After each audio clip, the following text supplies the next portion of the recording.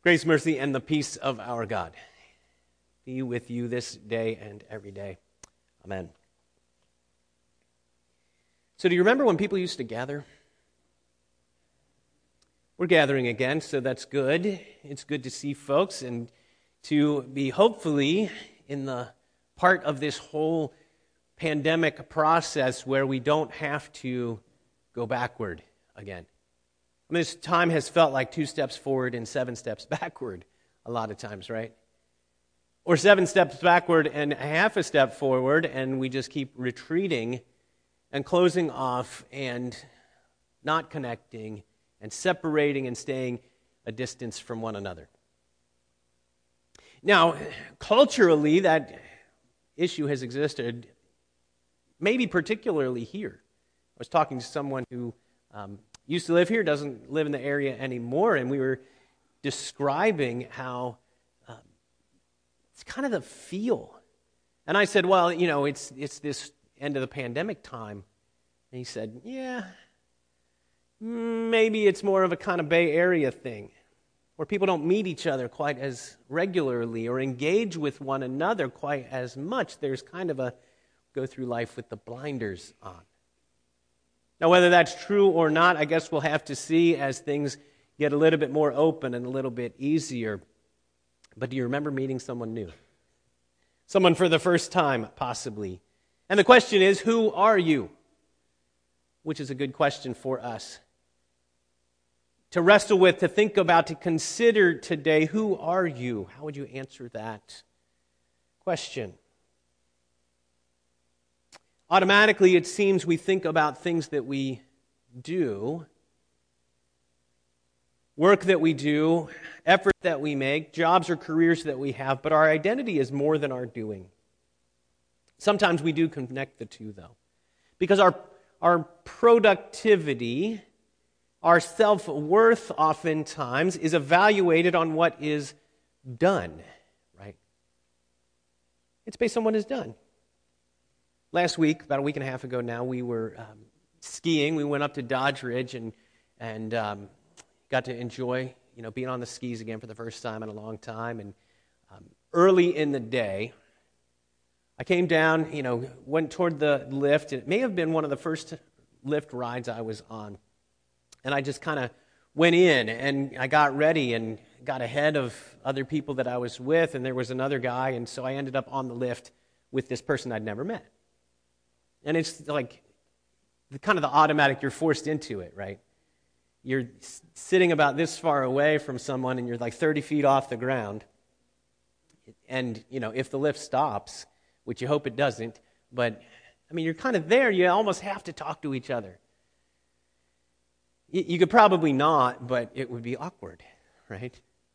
And so we started talking about skiing and being on the snow, and I said, well, this is the first time in a long time that I've done this, and because I used to live in Oklahoma.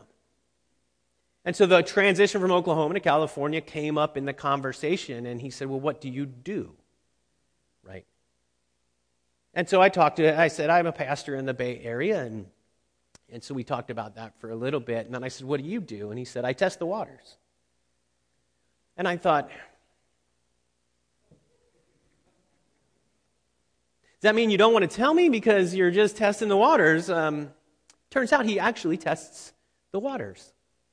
It wasn't a metaphor or a way to describe getting a feel for the situation.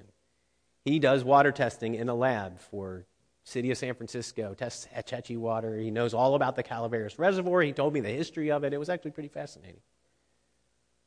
What do you do? It's a natural question for us. But a lot of times our doing becomes our focus. You know that company Grainger? It's an industrial supply company, but they advertise probably on the radio, and I know on the internet, you get Grainger ads. Who's Grainger for? For the ones who get things done. That's right. For the ones who get it done. That's who Grainger is for, right? For the ones who get it done, and there's a lot of value in the ones who get it done. If your stories that you share are about your work or work-related, or maybe you can't leave work at work, and it affects your family and overflows into your home time and that kind of thing. Maybe there's a little too much focus on work. Maybe your identity is being found in the things that you do, but don't get me wrong, doing is important. It's important to do things, right? To accomplish things, to carry out our tasks. If you have a job, it's important to do things. Your employer probably wouldn't appreciate it if you just came to work and were. In the day we talk about being, we don't want to just be, we need to do. If I tell one of my kids, go clean your room, and they come back later and say, well, I memorized what you said. Okay, that's good. Or I learned to say that in Greek.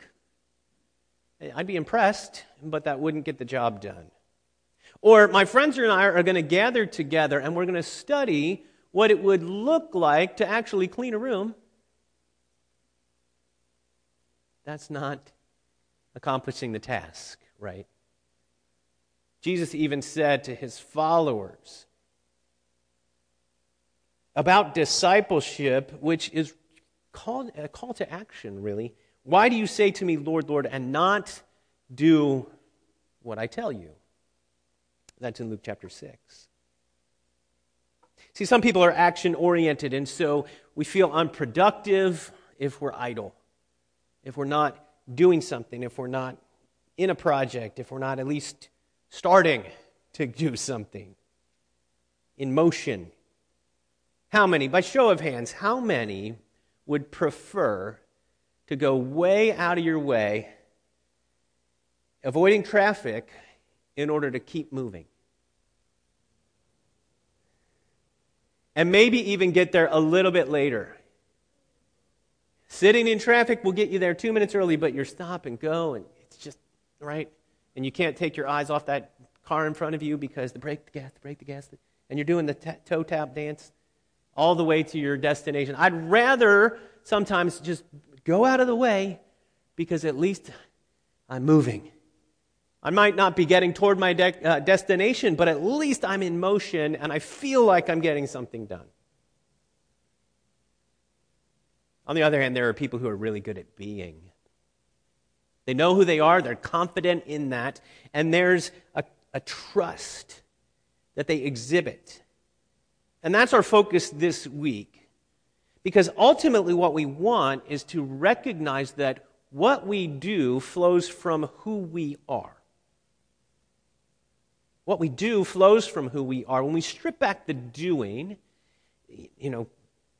peel that back and look at who you are apart from the accomplishments, that's when we can start to recognize maybe priorities, important relationships, values, hobbies, interests, those kind of things.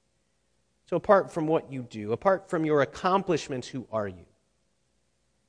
The Red Letter Challenge is about listening and applying the words of Jesus. But the first target in this whole program is being, which is the least action-sounding of them, right? And when we talk about applying, how do you apply to be? To be or not to be? That's the question. It's important because our doing often is from our own strength. When we feel like we need to do more, we look inside, right? I need to do more good things. I need to be nicer to people. Have you ever thought that? I need to be more kind. And then what do? We look inside and we go, okay, how can I just grit my teeth through this and be nice on my own strength? That's not how it works. That's not what God's calling us to be. Our doing, our even niceness should come from in here, but not because we're focusing on ourselves and what we can accomplish. Our doing should come from the strength that God gives us. Our doing should come from who we are. And who we are should be rooted and found in Christ. Who we are becoming is related to how we spend our time. I heard this a long time ago. Within 2 to 5 years, you become like the people you spend time with. Have you heard that? It takes a couple of years. You influence each other, but personalities tend to, meld together. Habits, likes, things that you're interested in. A lot of people who've been married for a long time can finish each other's sentences. We were talking about this just yesterday. Paula and I can have conversation, and the kids have no idea what we're talking about. Don't even have to say a word. We can just look at each other and make sounds. Yeah. Because we spend a lot of time together and we know each other that well. So you become like the people you spend time with, who you spend time with. Why is spending time with Jesus so easily cut from our schedules? That's a question that this book wants us to wrestle with. Because a lot of times, when it comes to how we prioritize our time, we break it up, segment it, make our to-do list, think about all the things we want to get done, but our time with the Lord doesn't land on the top of the priority list. And I'll be honest, I'm guilty of that as much as anybody else. I got a to-do list, I got things I got to get done, and I'm going to get in the office and I'm going to hit that list and I'm going to get it done, and I'm looking at, I got to do it. But on those days when I say, wow, and I think of what Martin Luther said one time, I have so much to do today, I'm going to spend twice as much time praying. Oh, brilliant. It feels like that's the opposite of what's true, right? And a lot of times when I just neglect it, which I do, I move forward in the I have to, so therefore I don't have time. But praying should be more important for us than posting. Meditation on the Word more than March Madness. Resting in Christ more than going to a restaurant. Because time is not the issue, it's priority. Find your identity in Jesus. This is what this week is about in the Red Letter Challenge. Find your identity in Him. First, as a priority, as top level, this is what we do, this is who I am, first. And then everything should flow from there. That's why it's the first of the targets in this book. To be. Being. First part of that is to come to Him. Come to me, all who labor and are heavy laden, and I will give you rest. See, we work and try and struggle and, fight, and we get burned out and weary and worn down. This is why Jesus invites us to come to Him. If you're weary, if you're weighed down, come to Jesus because His yoke is easy, His burden is light. Sometimes we don't feel so worthy of coming to Jesus. Sometimes we let things get in the way. All kinds of things. Sometimes we feel overwhelmed, burdened, distracted, but Jesus wants to give us rest, peace, comfort. His yoke is easy, but sometimes we make it hard. We make it hard to come to Him because we start to think for ourselves, if I don't do, if I don't say, if I don't do this right, if I come to the Lord as I am, He might send me away. He might rebuke me. He might... None of that's true. Jesus invites us by His grace to come to Him and to be still. Psalm 46:10, be still and know that I am God. We have a coffee mug. And it's got that, that be calm and chive on. And then that took over. I don't know what chive company made that up, but that became, be calm and do this, or whatever. So they took that kind of look, and they made it with Psalm 46. Be still and know that I am God, which is that's cool. That's what we should do. Can you be still? It's hard to be still sometimes. How many people feel like, man, I can't sit still? I'm moving. I got to be in motion. I got to be doing something. I have a friend from elementary school. Well, I knew him in elementary school. We haven't been in touch for many, many years. But I remember his nickname that his parents gave him. He was T.O. Wiggly D.D. His name was Todd. But that's how they spelled it, T.O. Wiggly D.D. Because he was just always one of those kids, right? Always in motion. How many of us are still kind of like that? I can't sit still. I can't stop moving. I got to be doing something. And if I'm not doing something, I'm thinking about something. Or how many times do you see this? Where sit down at the restaurant table, notice, you'll see this now. Look across the restaurant and you'll see a family. As soon as they sit down, all the screen devices come out. They can't just sit and be together. I'm playing this game. Oh, I'm posting on this. I'm texting with this person. I'm checking my email. Who knows what they're doing? But it's action and it's thinking and it's processes and it's trying to accomplish something or whatever it is. Over the last couple of days, we looked at a letter that we got from one of my favorite seminary professors, Dr. Jeffrey Gibbs, and his wife, Renee. He has retired from the seminary now. And she has had some health problems. She's fought cancer and has had some hip replacements. And both of them write in this letter about being slow and intentional. And you read it and think, wow, that sounds really good. To be slow, to be intentional, to slow down and do things in a more intentional way. And sometimes we don't let ourselves do that, but be still and know that I am God. Just rest in the presence of the Lord and seek first. This is Matthew 6. Seek first the kingdom of God and his righteousness, and all these things will be added to you. You know the context of when Jesus says that? Seek first. You know the thing about don't be anxious about what you're going to eat or what you're going to wear. That's part of the Sermon on the Mount. Do not be anxious. Look at the birds. Look at the flowers.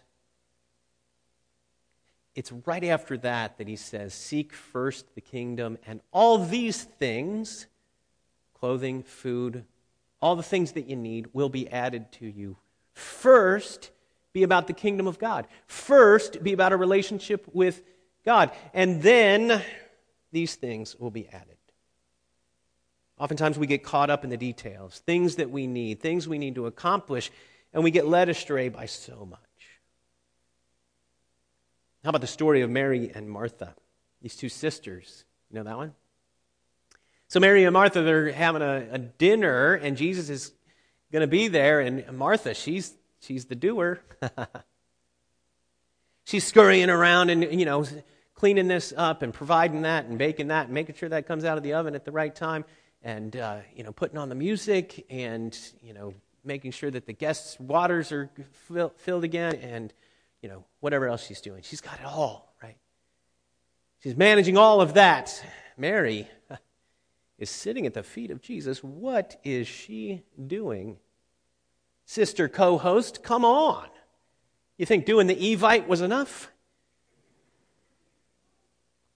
Let's go. There's stuff to do. So Martha complains to Jesus, don't you think my sister ought to help me? And Jesus replies that Mary has chosen the greater portion, the important thing,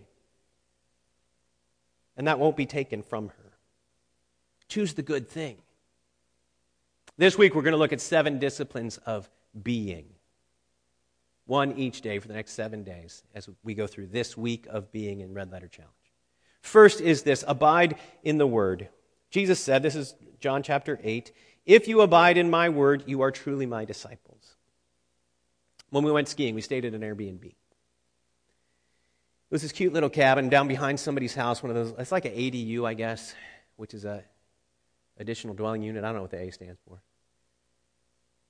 But it's a dwelling unit. But I don't know that I would say that we had abided in that. We visited. We stayed there. Where do you abide? You don't abide in an Airbnb. That's not something that I would call that, a place where I will abide here. Not that we say that regularly. But where do you abide? It's where you live, right? It's where you dwell. It's where you remain. So when Jesus says, abide in my word, it's not go visit it every now and then. Over the next 40 days, as we do the Red Letter Challenge, the challenge is to be in the Word daily. To open the Red Letter Challenge book, there's a Bible in it, but to do more reading in the Bible and not just in the book. To look at what the Word of God says, because the wisdom of God is right there. In the reading for today, we've been reading this as a family, which has been really great because we share that and keep each other accountable and keep it. Somebody's going to remember between the four of us. And so in today's reading, it's about, wouldn't you want to hear from God? If you could hear from God right now, today, wouldn't you want to? You can.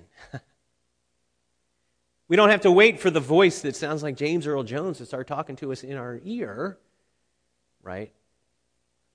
We can hear from God because what he has written, what he has said is something we can pick up and read. Day 2, we're going to talk about prayer. Pray earnestly to the Lord of the harvest is Matthew chapter 9, verse 38. Jesus spoke of prayer, of being in communication with the Father, of speaking to and listening to the Lord in prayer. And he modeled it for us. How often did Jesus go off and pray?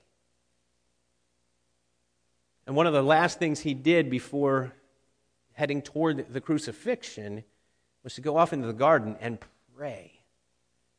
Prayer was a vital component of Jesus' life that he demonstrated for us. It shouldn't be a second thought, something that we only do as we lay down at the end of the day and the eyes are getting heavy and it's, oh, God, this was a good day. Good night. Sometimes I get there. I get to the end of the day and I realize I don't know that I really prayed today. So tomorrow in our reading it's going to be talking about prayer and how we can engage in prayer. Even a model for prayer. Tuesday, the reading will be about worship. Worship is important and we gather for worship. We're here in a time of worship now. Jesus answered in Luke chapter 4, "It is written, you shall worship the Lord your God, and him only shall you serve." Those words were spoken when Jesus was being tempted. Tempted to worship Satan. Tempted to worship something other than God. God is worthy of our worship more than anything. Certainly more than anything in creation, because guess who made it? He did. So who's worthy of more? The maker or what he has created? Of course, the maker is. We will worship him. Praise God for all that he's done. Exalt him. Honor him. And day 4 is rest. If you've done your reading, you've read the story about how Zach's future father-in-law, when he was dating his now wife, they went to a museum in Chicago and they were walking around and the family knew he's going to take a 20-minute nap at some point during the day. And sure enough, in the museum, he finds a place and he falls asleep. So Zach, wanting to be, look like a good guy. He is a good guy, don't get me wrong. Stays with his now father-in-law. And he, goes on to write about how the drool was coming out of his mouth and exaggerates the story quite a bit. But the point of it, though, is that rest, taking a nap, can actually boost productivity, which for many people feels counterintuitive, right? We take the rest, we stop what we're doing, we interrupt the productivity, then the process gets stalled. We've looked at another a book called Building a Discipling Culture, and it describes very well how we should work from our rest and not the other way, not rest from our work. And that's something that we've talked about in our house. Like, let's not work till we're so tired that we can't do it anymore. Let's rest when we need to rest, because that will put us on a better path to being productive, being clear in our thoughts, etc. Jesus says this in Mark chapter 6. He said to them, "Come away by yourselves to a desolate place and rest a while." For many were coming and going, and they had no leisure even to eat. Come away. Come to Jesus. This is kind of revisiting what we've already talked about. Come to him and rest. Find rest for your souls. Find this time of peace and rest and renewal, which we need.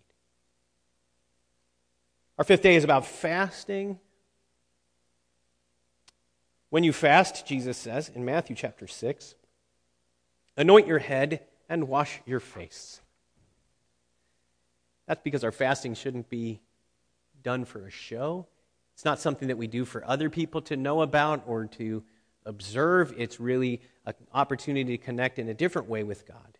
And it can mean not eating at all. But it can also mean something that many people practice in the season of Lent, which is giving something up. Not having some certain pleasure, some kinds of foods, some kind of activity, to set that aside and to spend that time or that energy connecting with God in a new and different way. It's to sharpen the focus on Christ and to discipline the body. That's what fasting is for. The sixth one is eat and celebrate, which is fun that he writes this right after the fasting. Is okay, let's eat and celebrate. There are a lot of meals in the gospel narratives. Jesus ate meals with tax collectors and sinners, and Pharisees looked at him and were like, what is he doing? So he went to dinner with them too, with the Pharisees and with the others. And the disciples sat at the table with him often. In Luke chapter 15, in the parable of the prodigal son, which we spoke about on Wednesday, the father says this, bring the fattened calf and kill it, let us eat and celebrate. Let's eat and celebrate together. Join the feast together.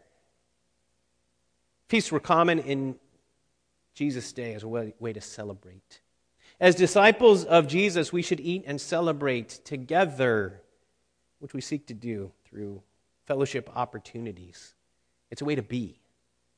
It's a way to be in celebration of what God has done together with other brothers and sisters. And we should celebrate, right? Not just share a meal together, but rejoice in what God has done. We're going to spend eternity with God, so inform your face. And finally, Sabbath. It's the last of our disciplines for this week.